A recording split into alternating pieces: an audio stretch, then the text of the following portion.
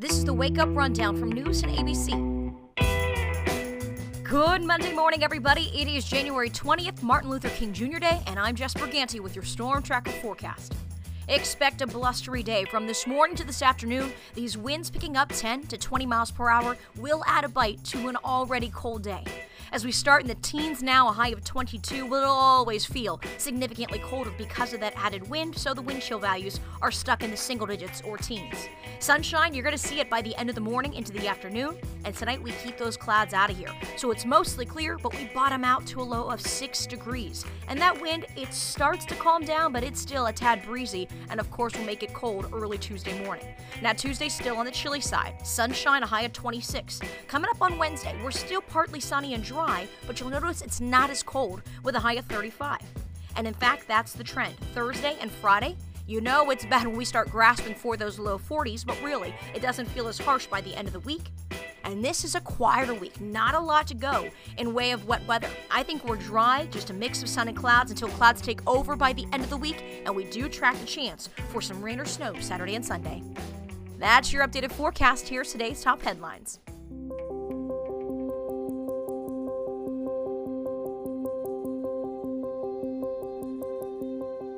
In the news today, the city of Albany will hold its annual community march in honor of Dr. Martin Luther King Jr. That steps off at 11:15 late this morning, the Madison Avenue entrance to the Empire State Plaza concourse, and concludes, of course, at MLK's memorial in Lincoln Park. It's a day to remember his contributions to the civil rights movement and is the only federal holiday designated as a national day of service. We're following breaking news this morning. A section of road closed off after a car hit a telephone pole. Burdick Street near the Sunoco gas station in Rotterdam currently closed. We're told a car went off the road, hit that telephone pole. The pole snapped in half. According to police, wintry conditions are to blame for the cause of the accident. Luckily, no injuries reported. News10 ABC's Jamie DeLine following the latest on this for us this morning. Albany County District Attorney David Soares announcing he's running for re-election this year. Soares was first elected in 2004 with the intent to reform Rockefeller drug laws. He says he's focused on pursuing and eliminating criminal enterprises, prosecuting sexual predators, and convicting animal abusers. Just recently, he's spoken out against the recent criminal justice reforms that has so many people upset. Well, after almost 40 years in business, Real Seafood serving its last customers this weekend. Wolf Road Restaurant announcing it will permanently close its doors. Statement online thanks customers for their support over the years. No reason was listed, but the owners say they're committed to helping their employees find. Well, another frigid night turning into a frigid day today. Code blue warning still in effect. Code blue shelters open when the temperature is expected to be 32 degrees or lower, or when 12 inches of snow is expected here in New York. For a complete list of shelters, head to news10.com. And if you are heading out on this holiday, participating in any of the marches, remember you do want to bundle up. It was a busy and somber weekend for a lot of police officers across the country. 2 officers are dead after a shooting and arson incident in Hawaii. All this while 2 people were killed, several others injured late last night in Kansas City. Police calling that, quote, a very large crime scene. Nicole has the latest now in both investigations. Yeah, we'll start in Hawaii, where 2 Honolulu police officers were killed. Investigators say they were responding to a call for a woman who had been stabbed. So far, the suspect hasn't been found either. Things escalated pretty quickly after police arrived. Shots were fired. The officers were hit, and the suspect allegedly set a house on fire to avoid being captured. That fire spread to nearby homes, destroying at least 7 of them. Right now, at least 3 people, including the suspect, are unaccounted for. Meanwhile, in Kansas City, Missouri, police say at least 2 people are dead and as many as 15 others hurt in a late-night shooting at a Chiefs football watch party. Police say the suspect was reportedly trying to get into a nightclub when a fight broke out. Police officers say the suspect started shooting. A security guard is believed to have shot and killed the suspect. A woman was also shot and killed, but her relation to the suspect is unknown. Of the 15 people hurt, 3 were hospitalized with critical injuries. This, of course, still a developing story. We'll continue to follow this throughout the day.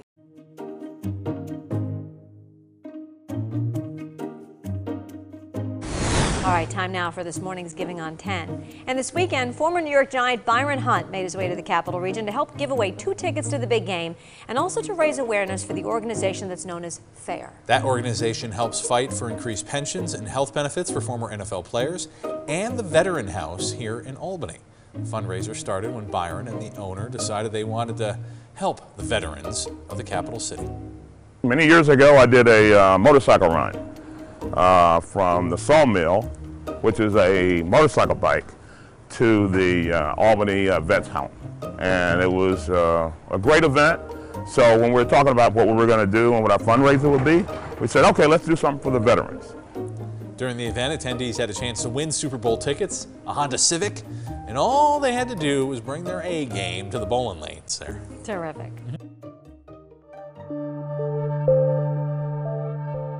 New York State Pinball Championship happening in East Rochester over the weekend. After a year of competition with more than 100 tournaments and leagues in New York, came down to one day for these top pinball players to compete.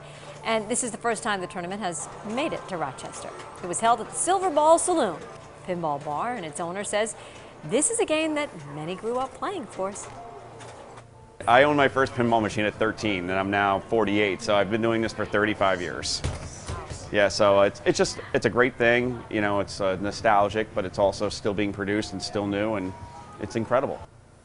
More than 72 players are now ranked in the International Flipper Pinball Association. Love it.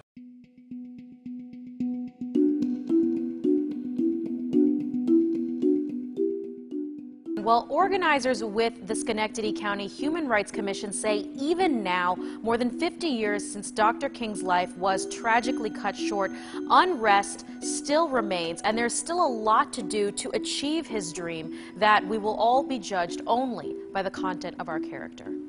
We have also come to this hallowed spot to remind America of the fierce urgency of now. That was a key part of Martin Luther King Jr.'s I Have a Dream speech, and it still remains the theme of a celebration in his honor in Schenectady Sunday. Organizers say this is no time to rest when Dr. King's dream of true equality still has a long way to go. We have women's rights that are under attack. We have anti-Semitism that has rise, racism, bigotry, hatred, and also nasty partisan politics that's happening in Washington. So it implores all of us to get involved with a sense of urgency. Dr. King had a dream, and his dream is a nightmare right now. The Schenectady County Human Rights Commission gathered religious, political, educational, and civil rights leaders to participate in the 34th annual celebration. Incorporating youth, women, men, boys and girls, and also all nationalities and religions from all over coming here to celebrate his legacy. So Dr. King had a dream, and they told him that his dream wasn't going to come to pass, but his dream is here. I have a dream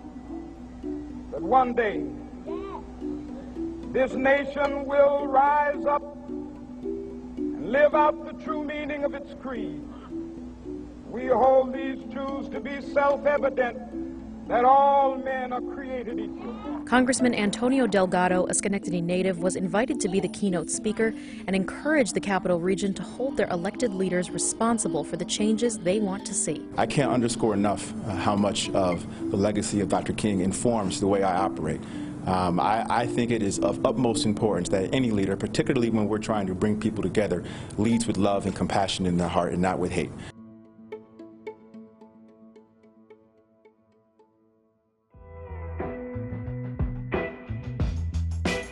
Do you enjoy starting the day with a Wake-Up Rundown? If so, do us a favor and take a second to rate the podcast and leave us a review in iTunes or the Apple Podcast app. It helps other people find the show, and it makes sure that you're subscribed to get each morning's episode automatically downloaded into your feed. For more of the stories in today's podcast, head to news10.com or Wake Up with 10 on air every weekday morning starting at 4:30.